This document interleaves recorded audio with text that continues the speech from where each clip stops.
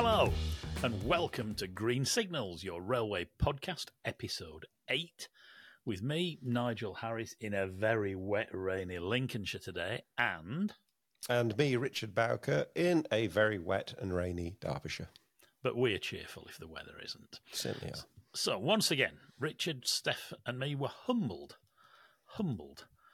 by some tremendous comments from last week's show featuring Lord Peter Hendy, as well as a review of the Secretary of State for Transport, Mark Harper's appearance at the Transport Select Committee a couple of weeks after Richard and I did it. Spoiler, we were not impressed by Mr. Harper, and we said so, and you seem to agree. Zach Ellsbury came in with another rage-inducing Green Signals podcast. It was a calm, clear, and evidence-based evisceration. That's the word of the podcast, Richard, this week.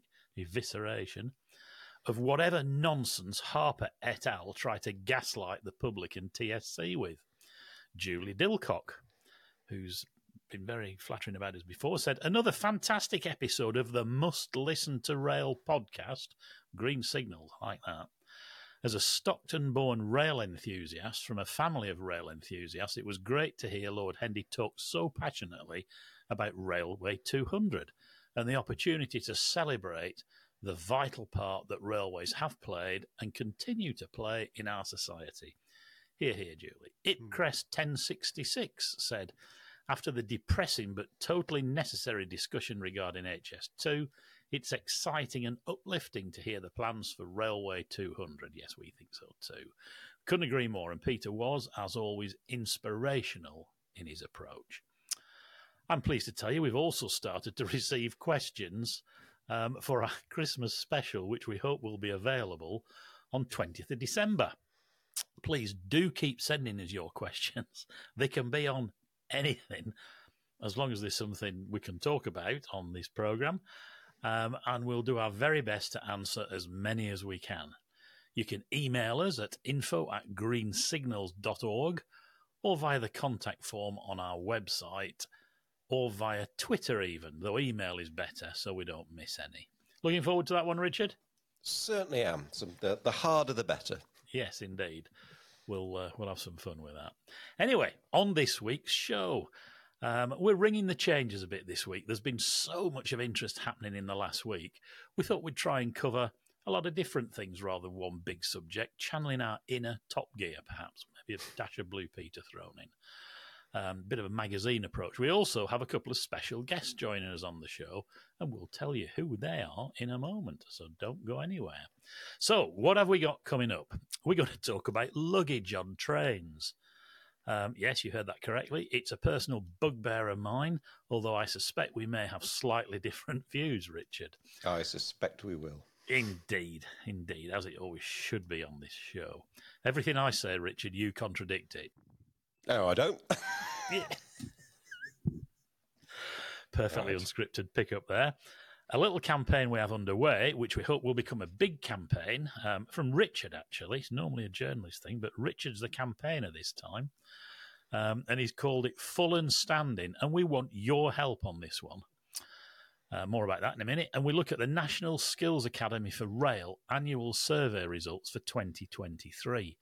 The results of which reinforce what Lord Hendy was saying last week regarding a crisis of skills in the industry. We'll hear from Neil Robertson, Chief Executive of NSAR, who's always very thoughtful to listen to. But to kick things off, there's some serious stuff we need to tackle first. Richard? Yeah, I'm looking forward to that lighter stuff, Nigel. But first, we're facing yet more strikes on the railways. So this is the serious point. And they do tremendous harm to sort of public confidence. The Train Drivers Union, ASLEF's, announced strikes on various train companies on the 2nd, the 3rd, the 5th, the 6th, the 7th, the 8th of December. There's an overtime ban between the 1st and the 9th. They're not the only union in dispute. Obviously, the RMT has been fighting for some time now with the train companies and the government. And let's be honest, it's the government sort of pulling the strings here. Although it looks as if that one may be a bit closer to a resolution, and we'll talk about that. But it is all a little bit of a mess, and it does seem to have been going on an interminable amount of time. But to try and work out what on earth is going on with this, we're absolutely delighted to welcome Graham Eccles, someone who's very plain speaking, immensely experienced when it comes to the railway. Despite being retired for a few years now and happily making wine in France for a good chunk of the year, and Nigel tells me he's drunk a few bottles of it and it's very good, Graham is still very much plugged into what goes on with the railway and can regularly be seen contributing some expert and pithy comment on Twitter. Graham joined British Rail in 1962. He's had a list of roles so senior and varied, it's almost exhausting to read it, but here's some of them. First big job, area manager, London Bridge, Charing Cross, Cannon Street, divisional operations manager, regional operations manager, director of operations and safety for Network South East, Europe's largest commuter railway, ran an MBO for a TOC at privatisation, lost it and got the sack after 34 years. Mind you, it was Connex, so that probably wasn't a bad outcome, Graham. Joined Stagecoach, became a board director, chairman of Stagecoach Rail, co-chair of the Virgin Rail Group, as all the best people do. Retired for the first time in 2006, has made plenty of comebacks since then, including in healthcare and Network Rail. My goodness me. I mean, 44 years full-time, 11 years part-time. Mr. Railway, Graham Eccles, welcome. Thank you, Richard, but I am knackered. Yeah.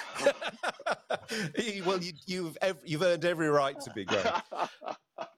Look, for those not familiar with the disputes that the railway seem to have been facing now for what feels like absolutely ages, can you just sort of try and summarise what the RMT and ASLEF are trying to secure and really what ASLEF is doing that's distinct from what the RMT are doing? Yeah, sure. But I'm not going to start where you want me to do. I'm going to start somewhere else. No change there then. Right, okay.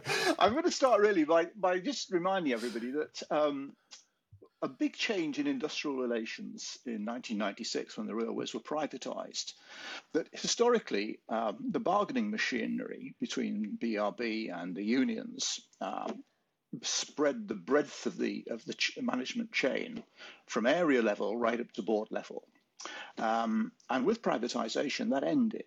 And really, the train operating companies became the employers, Network Rail and the freight companies. But for the first time ever, industrial relations would devolve to depot level and train operating company level. And for the most part, it worked well. There was a huge incentive to settle disputes rather than have them protract along. With train operating companies, they were taking revenue risk and they were taking reputational risk, and they were also taking industrial relations risk. So every time there was a strike, you lost money. It was in your interest not to fall out with your staff. And that worked well for 17 years until COVID. And as we all know, on the first day of lockdown, the train operating companies went bankrupt. They became insolvent and they were bailed out by the government.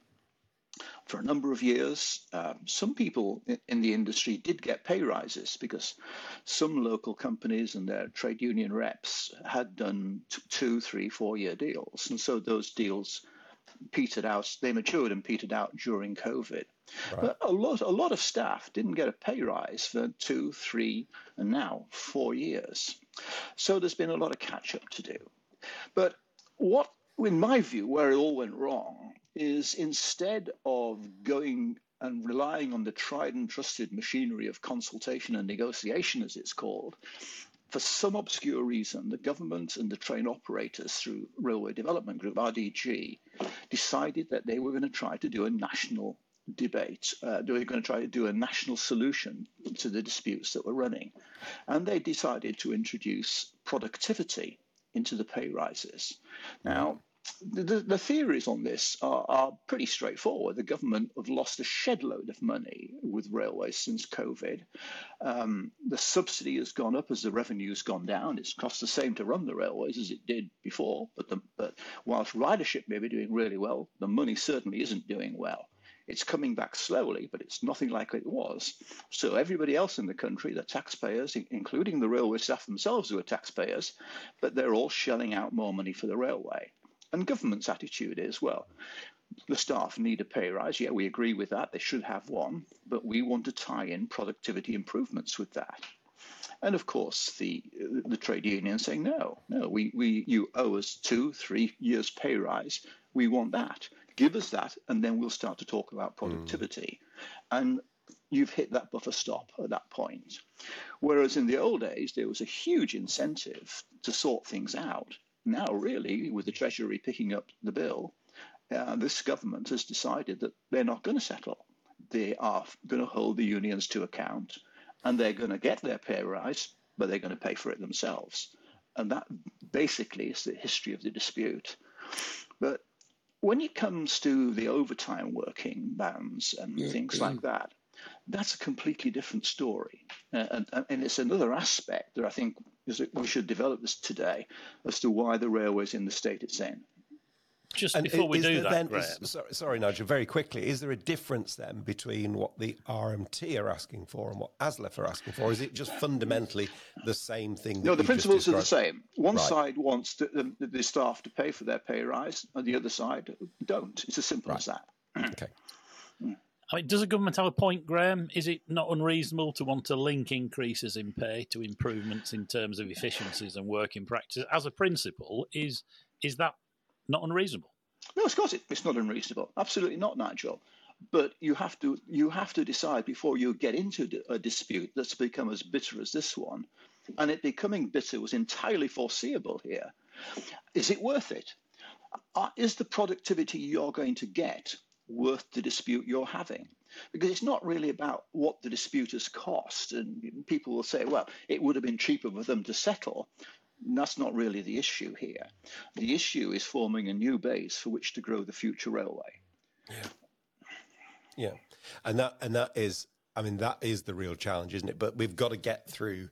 We've got to get through this, what seemingly is an intractable dispute at the moment. Yeah. I think the other great mistake that I think was made was trying to negotiate with ASLEF and the RMT at a national level when the machinery was at a company level.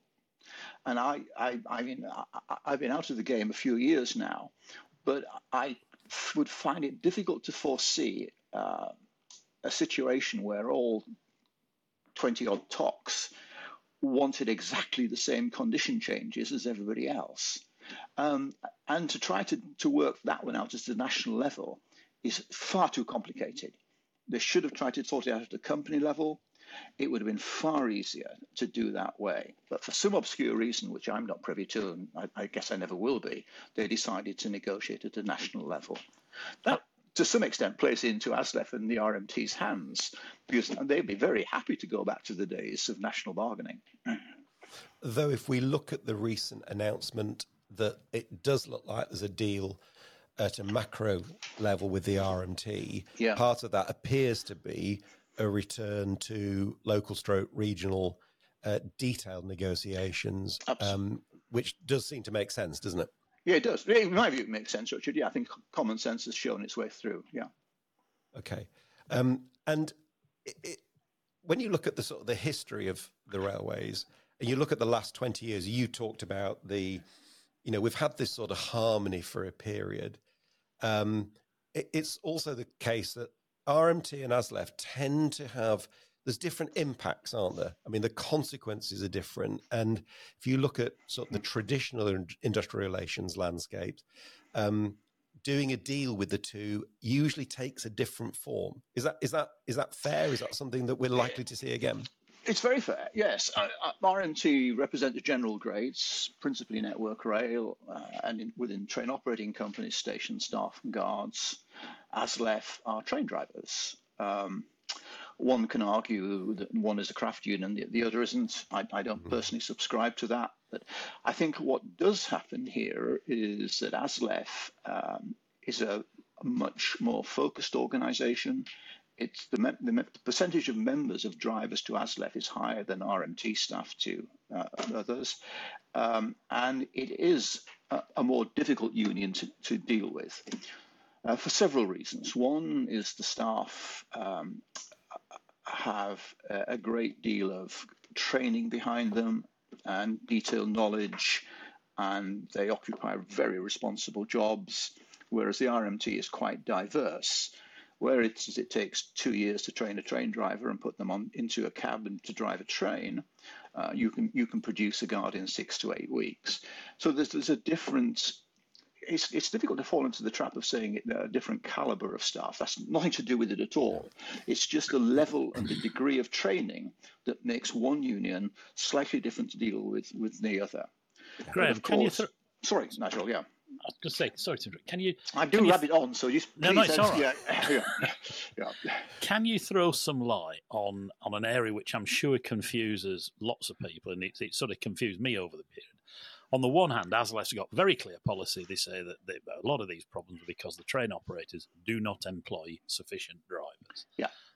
But on the other hand, I've heard it said that ASLEF quite likes it because that means its members get lots of rest day working and overtime. Yeah. And the train operators like it because they've got lower costs with having to employ fewer drivers. Yeah. And that this is a bit of an unholy alliance, really, and it all works really well right until the moment it doesn't, when there's a fallout. So you've got this contradictory view where the union likes its members having overtime, but doesn't say that officially because its official policy is it wants them to have a full establishment, I understand is the word, of driving. I remember Chris Green telling me that after the Pendolinos came along, Virgin had a full establishment of drivers and no rest day working at all. So can you just talk a bit, is that right, that there's been this unholy alliance? Yes, but it's worse than that, Nigel. It's worse than that. Back in BR days, the railways were cost driven. As a railway manager, I had to make my 3% per annum savings from the costs I was responsible for. And when I'd done that, I could do all sorts of sexy other things that I'd like to do. I have a scheme here for growing revenue or plant some flowers, whatever I wanted to do with my railway, as long as I made my 3% savings. And the railways were cost driven. With privatisation, that all changed, and the railways became revenue and profit driven. Okay. However, back in BR days, that cost driving tended to create a situation where not just for drivers, but for all grades, it was based on using overtime to boost salaries. Now, the railways didn't pay well before privatisation. Post-privatisation, everybody's made a lot of money, managers as well as staff. But before then, you didn't get a great deal of money if you worked for the railways. In my view, you got a whole lot of job satisfaction, but the money wasn't good. So everybody tried to get a bit of overtime if they could. And it worked for everybody. It worked for the staff themselves, because if they wanted to do, they could work their rest days and work a Sunday, and that would increase their earnings. And it worked for management as well, because it kept the cost down. It's always cheaper to pay people to work overtime than it is to employ them and pay their insurance and their pensions and everything else. So it worked for everyone. But so what's wrong with that, you may ask? Well, it's great as long as everybody's getting along famously. But the minute it comes to the annual pay awards or some sort of dispute between management and its trade unions, then all of a sudden the trade unions have the upper hand, because by stopping overtime working, they can affect the train service. Stop the job. Yep. And people like me used to get very frustrated about that. And when privatisation came along, and instead of running then just a division of British Rail, I was running a train operating company for Stagecoach, then I decided that I didn't want to play that game with the trade unions anymore. My job was to bring in revenue and make profits for Stagecoach and its shareholders. And to do that, I needed to run a good, boring train service every day. I didn't want any disputes, because disputes cost you a fortune. So we set out to do two things. One, to establish good industrial relations with our people. But secondly, to drive down overtime working in the organisation so that we weren't relying on the staff's goodwill to run a railway. And that's what we did. We calculated proper establishments and we recruited to establishment. And we kept the establishment where it was. And at Virgin, Richard, we did exactly the same. And we ran the railway on virtually no rest day working. And everybody was happy. I was happy because the profits were rolling in. The staff were happy because they'd got a better wage. Their entire salary was now pensionable rather than just for the old 5 days a week was pensionable. The trade unions were happy because they had their membership fees were rolling in because we were employing more train drivers and more staff. So everyone was happy. And the incentive were there was for everybody to keep going. And that's what happened until COVID, when the money ran out. So overtime works well until it doesn't. Yeah. One sort of owning group chief, who I shan't name, described it in very colourful terms to me as it was giving the unions a loaded gun which was pointed at your head the whole time. Yeah, if you were daft enough to do it. But don't get carried away with the idea that all 25 train operating companies did the same thing. In those days, being on the ATOC board was like watching a shepherd with sheep. Some of the train companies decided they were going to fill establishments. Others decided they weren't going to change drivers at all. Some of the train operating companies that didn't really make very much money just didn't have the cash to change conditions of service. And ever since 1996, they've had a history of poor industrial relations. In fact, one of my many comebacks was to London Midland region to try to sort out the drivers there for go-ahead.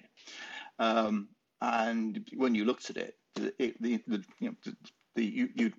London Midland had given control to ASLEF, not the management, by letting the staff decide who was going to work where. So you had more comebacks than Frank Sinatra, Graham. Yeah. My wife likes it. It gets me out of the house. Yeah. Well, there you go. It's in a vineyard now, as we all know. So look, is there a clear, simple solution to this? Is it a case of getting the negotiation back to the operators rather than dealing with it nationally? And if that's the case, why don't they just let them get on with it? Well, it's because it's not that simple, Nigel. Whether we like it or not, there is a financial hole in the railways, and that's got to be filled. We all know we can. I would feel confident that if I made yet another comeback, that I could fill that hole with revenue. Revenues. But it's going to take some years. You can't actually build a revenue-based railway if you're running a crap train service as we are now. The cancellations, the repetitive strikes, the poor quality of service delivery is not conducive to growing passenger volumes. And without that, you don't get the fares.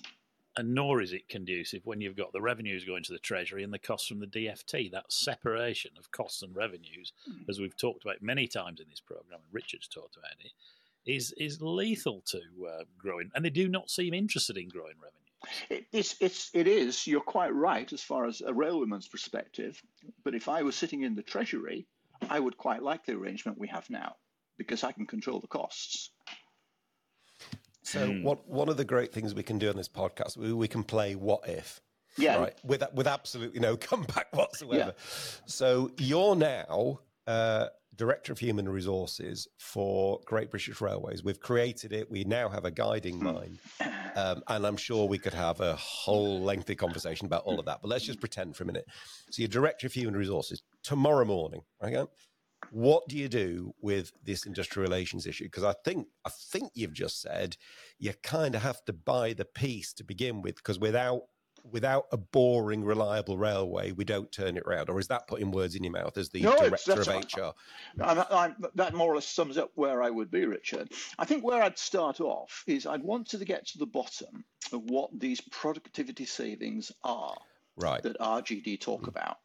If they are indeed game changers and they will show the way to a better railway, then perhaps there is the basis for an industrial dispute there that should be had. And if these savings are so good, if the railway board, God, that's me going back in history, isn't it? If the train operating company, yes, if the train operators can't actually sort this out with their trade unions, then they need to think about, are they going to implement it? But you only go down that route, Richard, if you're absolutely convinced that the changes you want to make are the right things to do. Now, if you conduct that cost-benefit study and you find that they are not, then you separate out the pay award from any future productivity you want to do. You settle the pay awards on an annual basis, then you go away, you work out what the hell it is you want to do about productivity, and you come back and make proposals for that. You have to decide whether the present dispute is worth fighting or not from a management perspective. There's a view. And I did like your expression just then, Richard, when you said you have to buy the piece. Yeah. Then look at that. You always buy the piece, Nigel. Always. Yeah. Well, maybe they should put you in charge, Graham. No. Look, but I'm too old. Richard's told us it's always an interesting exercise when you're in charge, so I'd like to see a bit of that. But look, thanks, Graham. I hope you'll be happy to come back on the show in the future and talk about some other stuff, because there's plenty of things going on.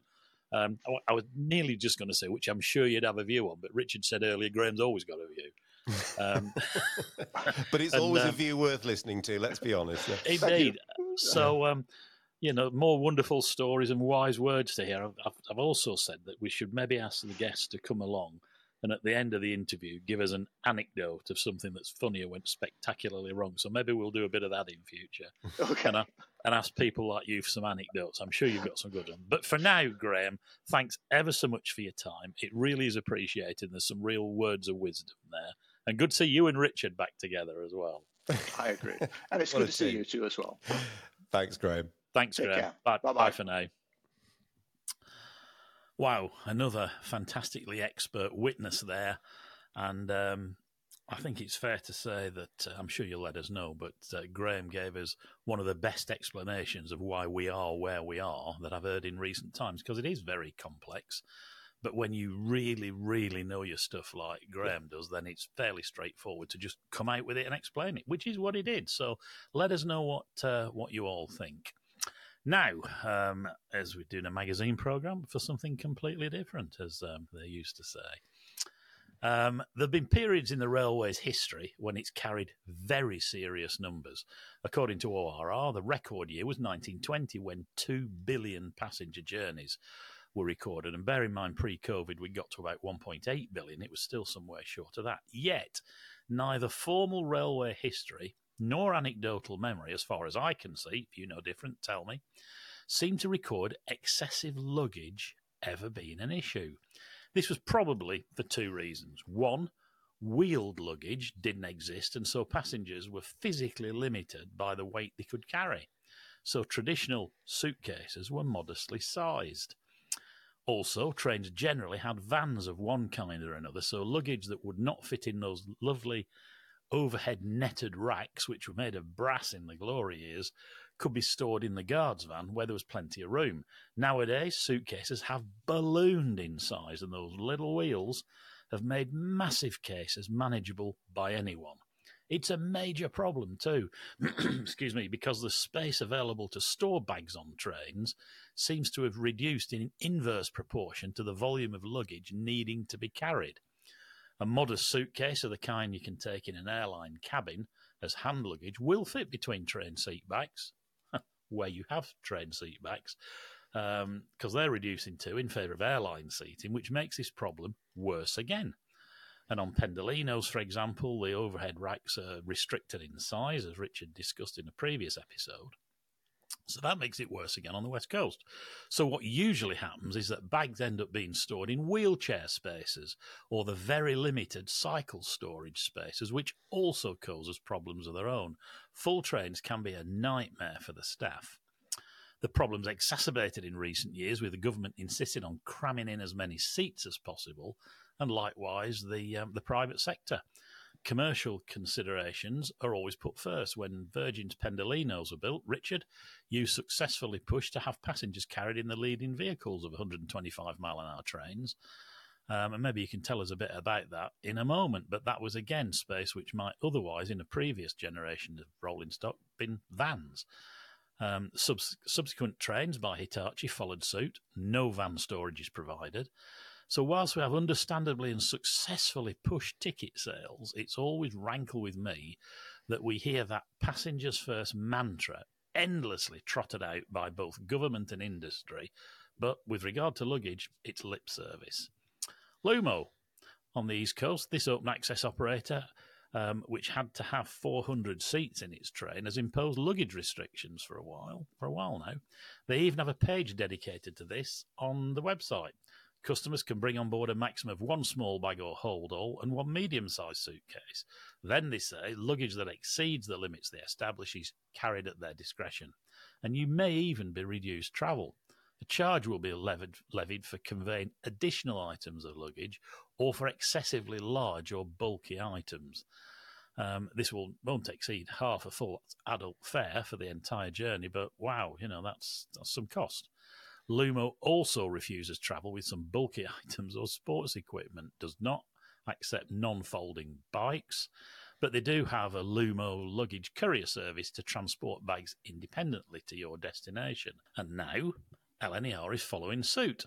The MSM mainstream media reported last week that LNER is advising passengers they may only take one large suitcase, and they specify the sizes, and 2 bags on board its trains. So this problem is getting worse and will not go away, but Railway and DfT are making, as I see, no substantive efforts to solve it. All that seems to matter is jamming in as many seats as possible. Now, LNER has also announced it's buying some 10 trains from CAF to replace the 225, so that's another load of vans going to disappear. Now, passengers would never dream of turning up to fly with numerous bags, but they do expect to do it on trains. Lumo has, I hear tell, started turning passengers away on the platform, which is awful. I heard tell of a Lumo train manager struggling with a tricky situation when a passenger turned up to travel with a full drum kit as walk-on luggage. Always drummers, Richard, isn't it? Always. The only answer, it seems to me, is to lose seats in favour of bag space, and obviously no one wants to do that either. But it does leave passengers and on-board staff really struggling with some very fraught situations. Is there an innovation to be had in seat design, which could be easily folded or removed at peak times to create storage? It could help with family travel as well. Or is it just time to bite the bullet and bring back the luggage van? What do you think, Richard? Look, you've raised some really interesting points in that, and it does cause, enormous issues. Just a few comments really that I suddenly thought about listening to that. I can't remember when I was at Virgin Rail Group, for instance, and we still had Mark III sets, the carriages with a locomotive at one end, and then what was called a driving van trailer. They were push-pull trains. Remember DVTs, yeah. The DVT, which I thought was a blood condition, but anyway, no, it's actually it was a place where the driver sat, and that had a luggage van. But I don't recall them ever being particularly used for luggage as first thing. Maybe that is because of a passenger volume issue, which obviously has grown massively since. I believe it's actually been a condition, it's been a national rail condition of travel since 2012, something like that. Right. That only 3 items of luggage are allowed on trains. Now, obviously, different train operators can exercise discretion and let you take more if you want to, but I believe they have the right to enforce that. It's just that no one... Well, it's one of those kind of little-known things, isn't it? And somebody listening will no doubt correct me if that's wrong, but I believe it's been since 2012. That's been a national condition of travel. So the train operators can enforce it if they want. I personally don't think it's unreasonable to restrict luggage. Neither. I mean, drum kits, it's just mad, isn't it? A train is not a personal removal service to allow you to get your worldly belongings from one part of the country to another. So I don't think it's unreasonable to put some limitations on it, and maybe the national rail conditions of travel are the thing to do. But I don't think it's going to get any easier, and I think the problem is not going to get resolved easily. London Travel Watch is one of the consumer groups, if I can call them that, pointed out when this story broke that train travel has to be accessible by everybody. And you made the point in there about luggage often filling up space for wheelchairs or people with mobility impairment. That's not right. The trains should be accessible for everybody. And when you've got designated places and they're full of bags, The worst is the best that's going to happen is you're going to have a very difficult situation on the train. So that's not right. I think the real issue is the change in the travel patterns. Okay, I'm not convinced, Nigel, that sticking passengers in the leading vehicle, for instance, which is something that we did do on Virgin, you're quite right, is actually really the issue. I think the big numbers of people travelling are the issue. I think if we hadn't had passengers in the leading vehicle, we'd have just had a worse overcrowding problem earlier.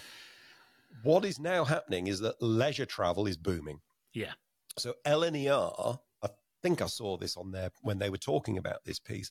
They've got like 30% more passengers travelling on a Sunday, and they're leisure passengers. Guess with what? Bags. And with bags. So the mix has changed. We keep saying this. The mix has changed.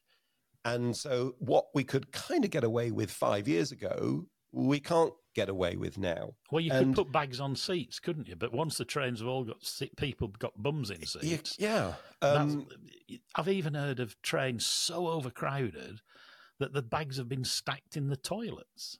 I mean that's crazy. And we got a tweet over the weekend, someone saying that they'd been sat in the toilet because it was the only seat available with a bag. So here's the thing: we are seeing passenger numbers return to the railway post-COVID. That's fantastic, right? But they're a different kind of mix than what we had before, and they're carrying more luggage. So the problem is getting exacerbated. There's no easy answer to this. It really isn't. I think some kind of restriction is reasonable because, it's like, you can't carry absolutely everything. But maybe, folks can come up with some potential ideas for this. I'm not sure that the luggage van's going to work unless... that is a very big change in use of one of the vehicles on a train. We might need more vehicles. We might need more trains. We might need to accept that the total number of seats per train may have to be a bit different. I don't know. It's not easy, but the railway has changed. And the one thing I'm absolutely convinced about is we cannot have a policy which turns people away. So that is crazy. So there has to be an answer. And it's been squeezed on every level, hasn't it? Even when you're doing away with seated tables, you do away with the seat back spaces, which have been very useful. Yeah. And there's fewer and fewer of them. So maybe listeners and viewers can let us have their thoughts on this, because it has to be solved. We can't be turning people away. But I've been on trains which were dangerously overloaded with people full and standing, and with bags stacked everywhere. Yep. So there you go. But full and standing mentioned segues us on neatly. It does. To the Bowker campaign. This follows on from our last section on luggage, as Peter Sellers might have said. And Richard, you've got an idea for a campaign now, haven't you? I'm not the campaigning type. I know. That's why I'm saying this with a smile in my voice. Well, I'm not. But we've just talked about luggage and the number of people on trains, as you said. And the fact is, quite a lot of trains are now full and standing. Now, it is complicated. I tweeted about it the other day. I got some absolutely extraordinary responses. Welcome to the world of social media. Some of them were funny, some of them were daft, some of them were, a bit unpleasant. And there was one particular character who thought I was making yet another point about HS2, which I wasn't at all. I was making a point about the particular train that I was on, which happened to be the 1531 from St Pancras to Chesterfield. And I know there's lots of reasons why it happens, right? So if you're out there thinking, I don't understand, I genuinely do. We're having what railway people call short formations and what passengers call flipping irritating, right? Which is when you think it's going to be a 2 5-car carriage sets, and it turns up with 1 5-car, right? So you've immediately got half the train. That's a short formation. And that's happening because some of the trains that we did have gone back to the leasing companies because the Department for Transport want to cut the costs, and there aren't new trains to replace it. So big issue with that. What we call off-peak, peak fare boundaries. So that 1531 from St Pancras to Sheffield was the last off-peak train before the peak started and the pricing went up. So guess what? Everybody piles on. So I know that, right? That's the thing. Uneven loadings is often an issue on commuter trains where people cram into the first 2 carriages nearest the ticket barriers. and actually the front carriage, if they'd walk down the platform and you'll find we'll have fewer people in the carriage. So I get that. And we've got booming passenger numbers for leisure travel, and they tend to be going for the off-peak tickets, and they're making the problem worse. So we understand why it's happening, but in a way, it's fascinating, but it's happening, right? And all we want to do is just draw attention to the fact that people are returning to the railway in droves. Maybe a slightly different mix to what we've had before, but they're still doing it, and we've got to do something positive. So this is a positive campaign. This isn't beating people over the head, which is just saying, and I accept there's a risk it will come across as a bit whiny. It's not meant to be. Full and standing simply means let's have more capacity in however we do it. So that's the point of it. So what we've suggested we do is just anybody who's listening or anybody who's tweeting, just if you see a train with, where it is full and standing, take a picture, if you can tag us, that'd be great, but certainly use the hashtag full and, that's AND, not the little ampersand thing. So full and standing. And then let us know about it, and we'll build a body of evidence. This is a positive thing to draw attention to a growing issue. And part of the reason it's needed, as you have commented in the past, is we've had people like Grant Shapps saying that because of COVID, the pattern of use, people aren't travelling by train anymore. Well, they are, and in very significant numbers. And there's, we've been talking on the railway for many years about the shoulder peaks, which you were talking about there, where the first cheap train before and after the peak is rammed. Well, of course, they're trying to do something about this in Scotland as well, aren't they? They've abolished peak fares. And it'd be very interesting to see what that's done. Yeah, very interesting. We're going to talk about that because that could be a solution. But like you said at the time, there may well be implications on there. You get more revenue but lower yield. But maybe the reasons why people are using the railway has changed, and we've got to accept there's a change to the financial structure of the railway as a result. Maybe it's just going to cost us more to carry more people in their bags through the day, and we need to sort of learn how to handle that, whether it's through financial support for government or fares or whatever it is. But we can't just stick our fingers in our ears and hope the problem of these problems are going to go away, because they're not, aren't they? It's worth mentioning, if you are taking a picture, please be considerate to your fellow passengers. Some people don't like to be photographed out in public, although it's perfectly legal for a photographer to do that. Some people can be a bit sensitive to having the pictures taken, so do tread carefully. I saw your picture was basically the back of a load of people's heads because they were all facing the other way. So, and I did. Do you know what? I waited for the moment. Exactly what your point is really important. I waited for that moment. You've probably found out a bit about my photography skills as well, actually, which aren't very good. But I waited till people were looking away because I just wanted the presence of people rather than their faces. We do have to be sensitive. I completely agree with that. That's right. So, indeed, there you go. Full and standard about a campaign. So it's not just journalists campaigning for stuff. We've got Richard doing it as well now. So let's do our bit to raise awareness of the fact that passenger numbers are on the rise again. For a different purpose, it's discretionary. Some people don't like the use of the word leisure. It's discretionary, but it's there, and we've got to learn how to handle it. Now, when we spoke to Lord Hendy in the last episode, number 7, Peter explained that there is a skills crisis in the industry which we must do something about. He explained how Railway 200 in 2025, which celebrates the opening of the Stockton and Darlington Railway in September 1825, the first public railway in the world to use steam locomotives, and thereby ground zero for every railway in the world. That celebration should be a great career. Well, it must be actually a great vehicle for raising awareness and inspiring people to join an industry where a wonderful career, not merely a job, awaits. Indeed. And if anybody's in any doubt of the scale of this problem, there's an organisation called the National Skills Academy for Rail, NSAR, who published its annual rail workforce survey 2023. They actually did it at the end of October 2023, but we thought this was really relevant given what Peter Hendy had said. Absolutely. And there's some actually really worrying reading. 1/3 of the rail workforce is aged 50 or over. There's around 75,000 people going to be leaving through retirement or other forms of attrition by 2030, and you might think, well, that's quite a few years off, but that's a big percentage of the total number. workforce. That's a big bow wave of retirement, isn't it? And of experience, and that's a key issue.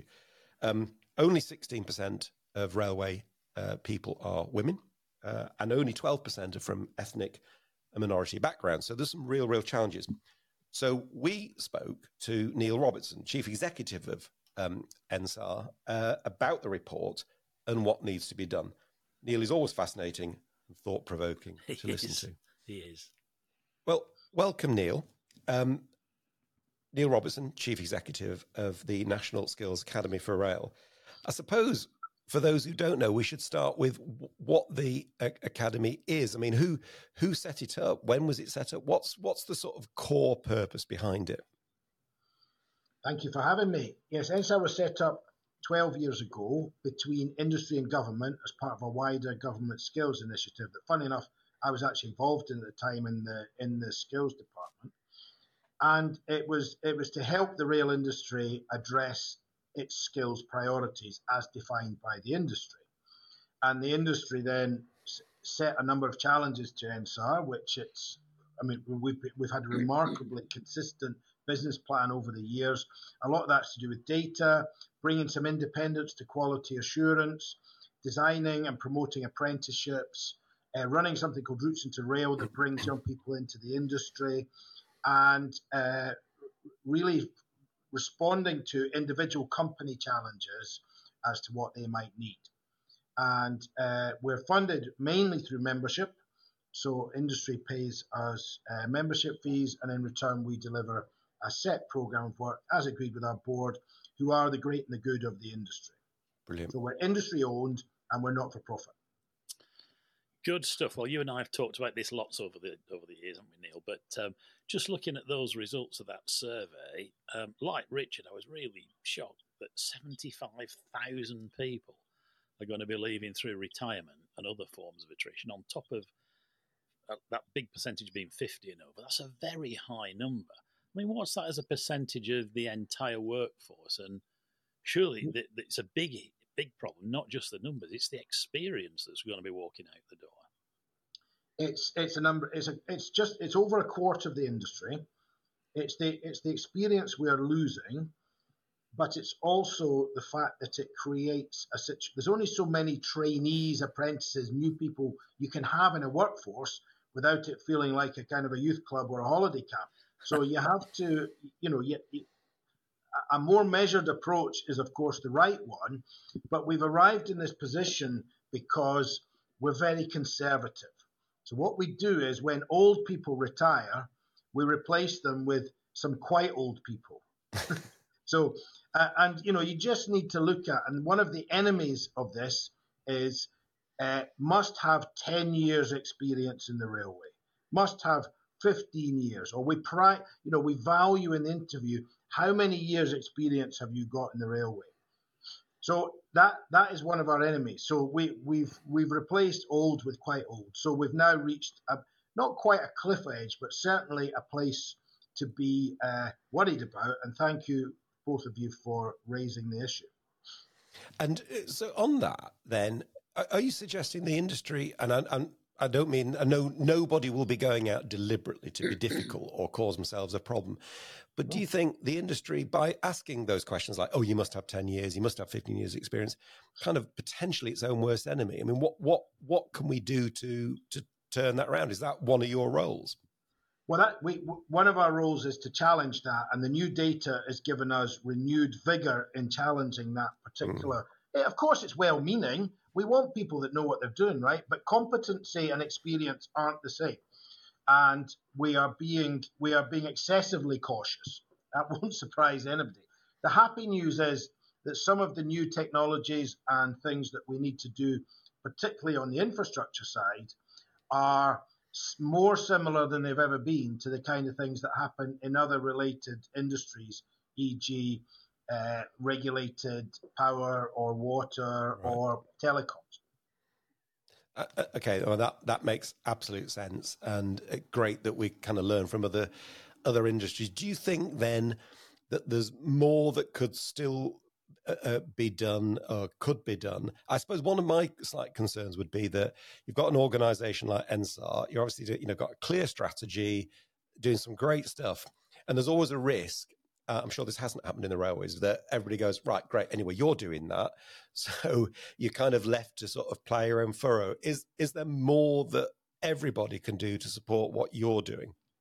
Richard, there is, and we're not in that situation where the industry's leaving it to us. Far from it. But we've upped our game together to be now recruiting 2,500 apprentices per year, wow. And that's quite good compared to where we were before.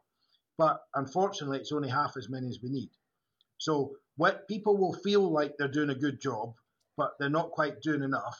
And then there are parts of industry, particularly the smaller businesses, who find it very hard to do this, to take on people, to train people.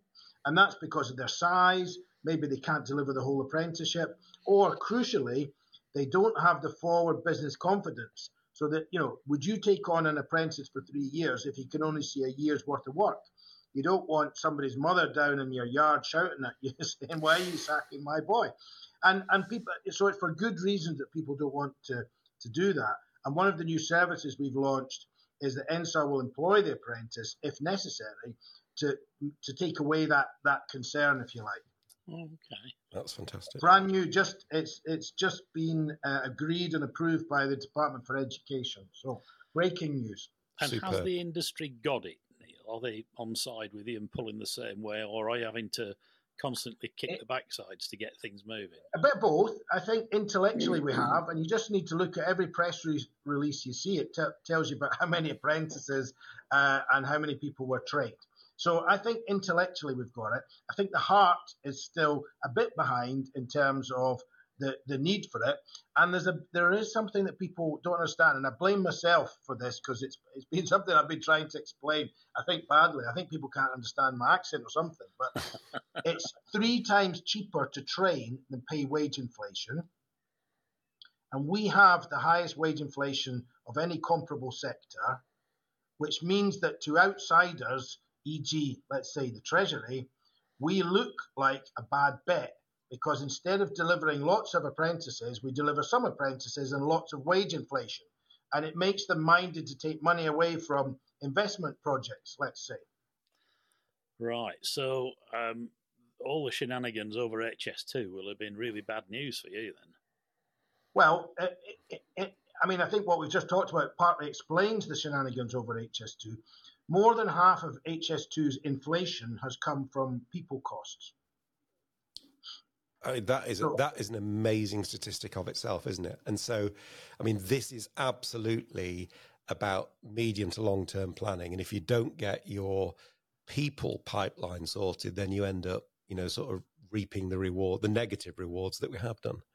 Yeah. And what we've learned to do is we actually now know what to do. And as I said, we're doing some of it. We just haven't done enough. So it's like, right, we can do this now. Let's go a bit faster and a bit more ambitious. I should say something about HS2. They've done a fantastic job of implementing all of the best practice in relation to procuring for apprenticeship. So they mandate their supply chain to train, they police it properly, they support it properly. They've done a great job. They couldn't have done much more, actually, based on the parameters we knew at the time. Now, if we were writing the parameters again, we'd say do double, and they would know how to do that as well. But at the time, it felt cutting edge. So I want to give them credit for what they have done in that space. And in fact, Nigel's heard me banging on about this, but strangely, we left the EU and we lost 10% of our workforce, particularly south of Derby. Now, guess what we've done? We've recreated that workforce. We've built a new workforce. It's a fantastic job. And what we're going to do with them? They'll probably go away and build some water projects or something like that, or some energy projects, because we've not got enough in the south of the country for them to do, and they could have naturally moved forward. So that's my frustration about HS2, is that we've done the hard yards, we've built the workforce, they could move forward at a much lower unit cost than we've been seeing now. So presumably things like a rolling programme of electrification would be good news for you because it would keep the requirement for employment and training and everything else. That's exactly what we need. That's what the Germans do and get very low unit costs. Whisper it. Scotland even are doing this and getting the similar unit costs. And we don't normally say that they're doing a great job up there, but on that particular thing they are, and they're showing us the way. Yeah, that's fantastic. So how optimistic do you feel then that this can get turned around? And do you think this is are we on to a good trajectory now, or does it also feel like sometimes, you know, 2 steps forward, I don't know how many back, but certainly a few back? Oh no, Richard, it's 2 forward, 1 back. Okay, definitely. And I do have days where I think, bloody hell, really? But you know, there's so many good people around me and encourage me.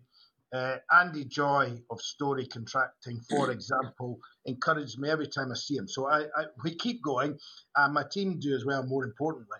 So we are optimistic, but we know it's hard work, particularly working with the smaller businesses. That's really hard work because you've got to find them, and then you've got to get them in one place to talk to you, and then you've got to explain something that's they've never seen before. So all of that, and you know, the rail industry is not good with new things. So are we on the right trajectory? No. But have we learnt how to get onto the right trajectory? Yes. fantastic. So if the industry is doing a 3-year apprenticeship to build a new workforce, we're probably at the end of year 1.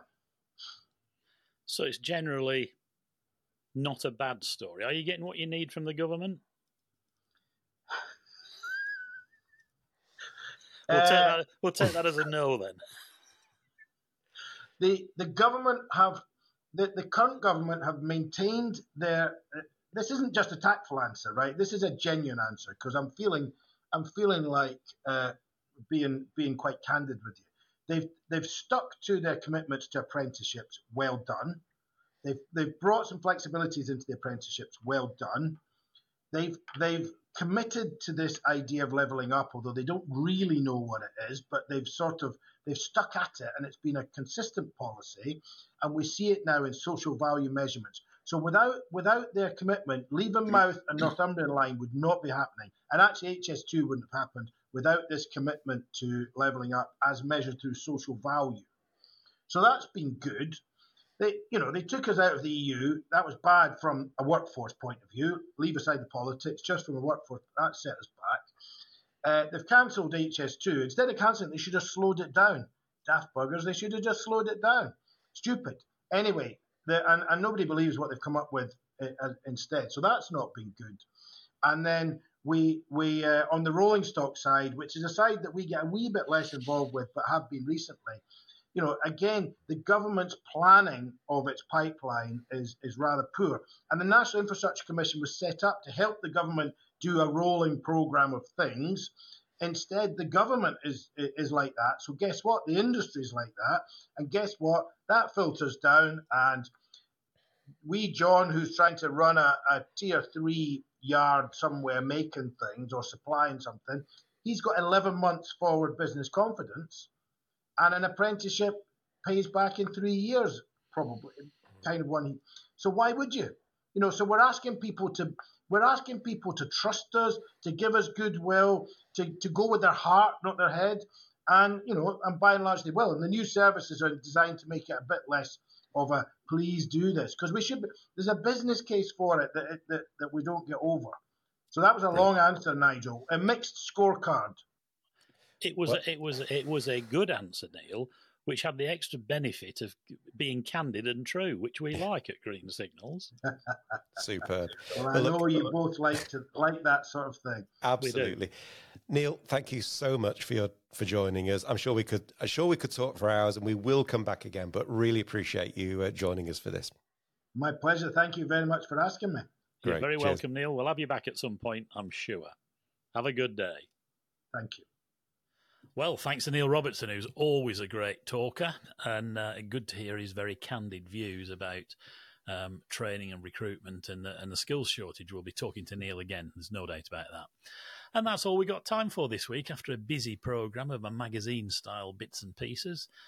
Thanks ever so much for listening, as per usual.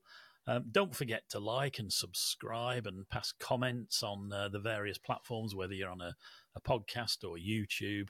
And if you've got any questions, do let them have them. If you've got questions for our Christmas show, try and send them to us by email through the website to the info@ address, and that way we won't miss them. Next week, we are hoping to venture north of the border to look at some of the things that Neil mentioned there, Leavenmouth and electrification.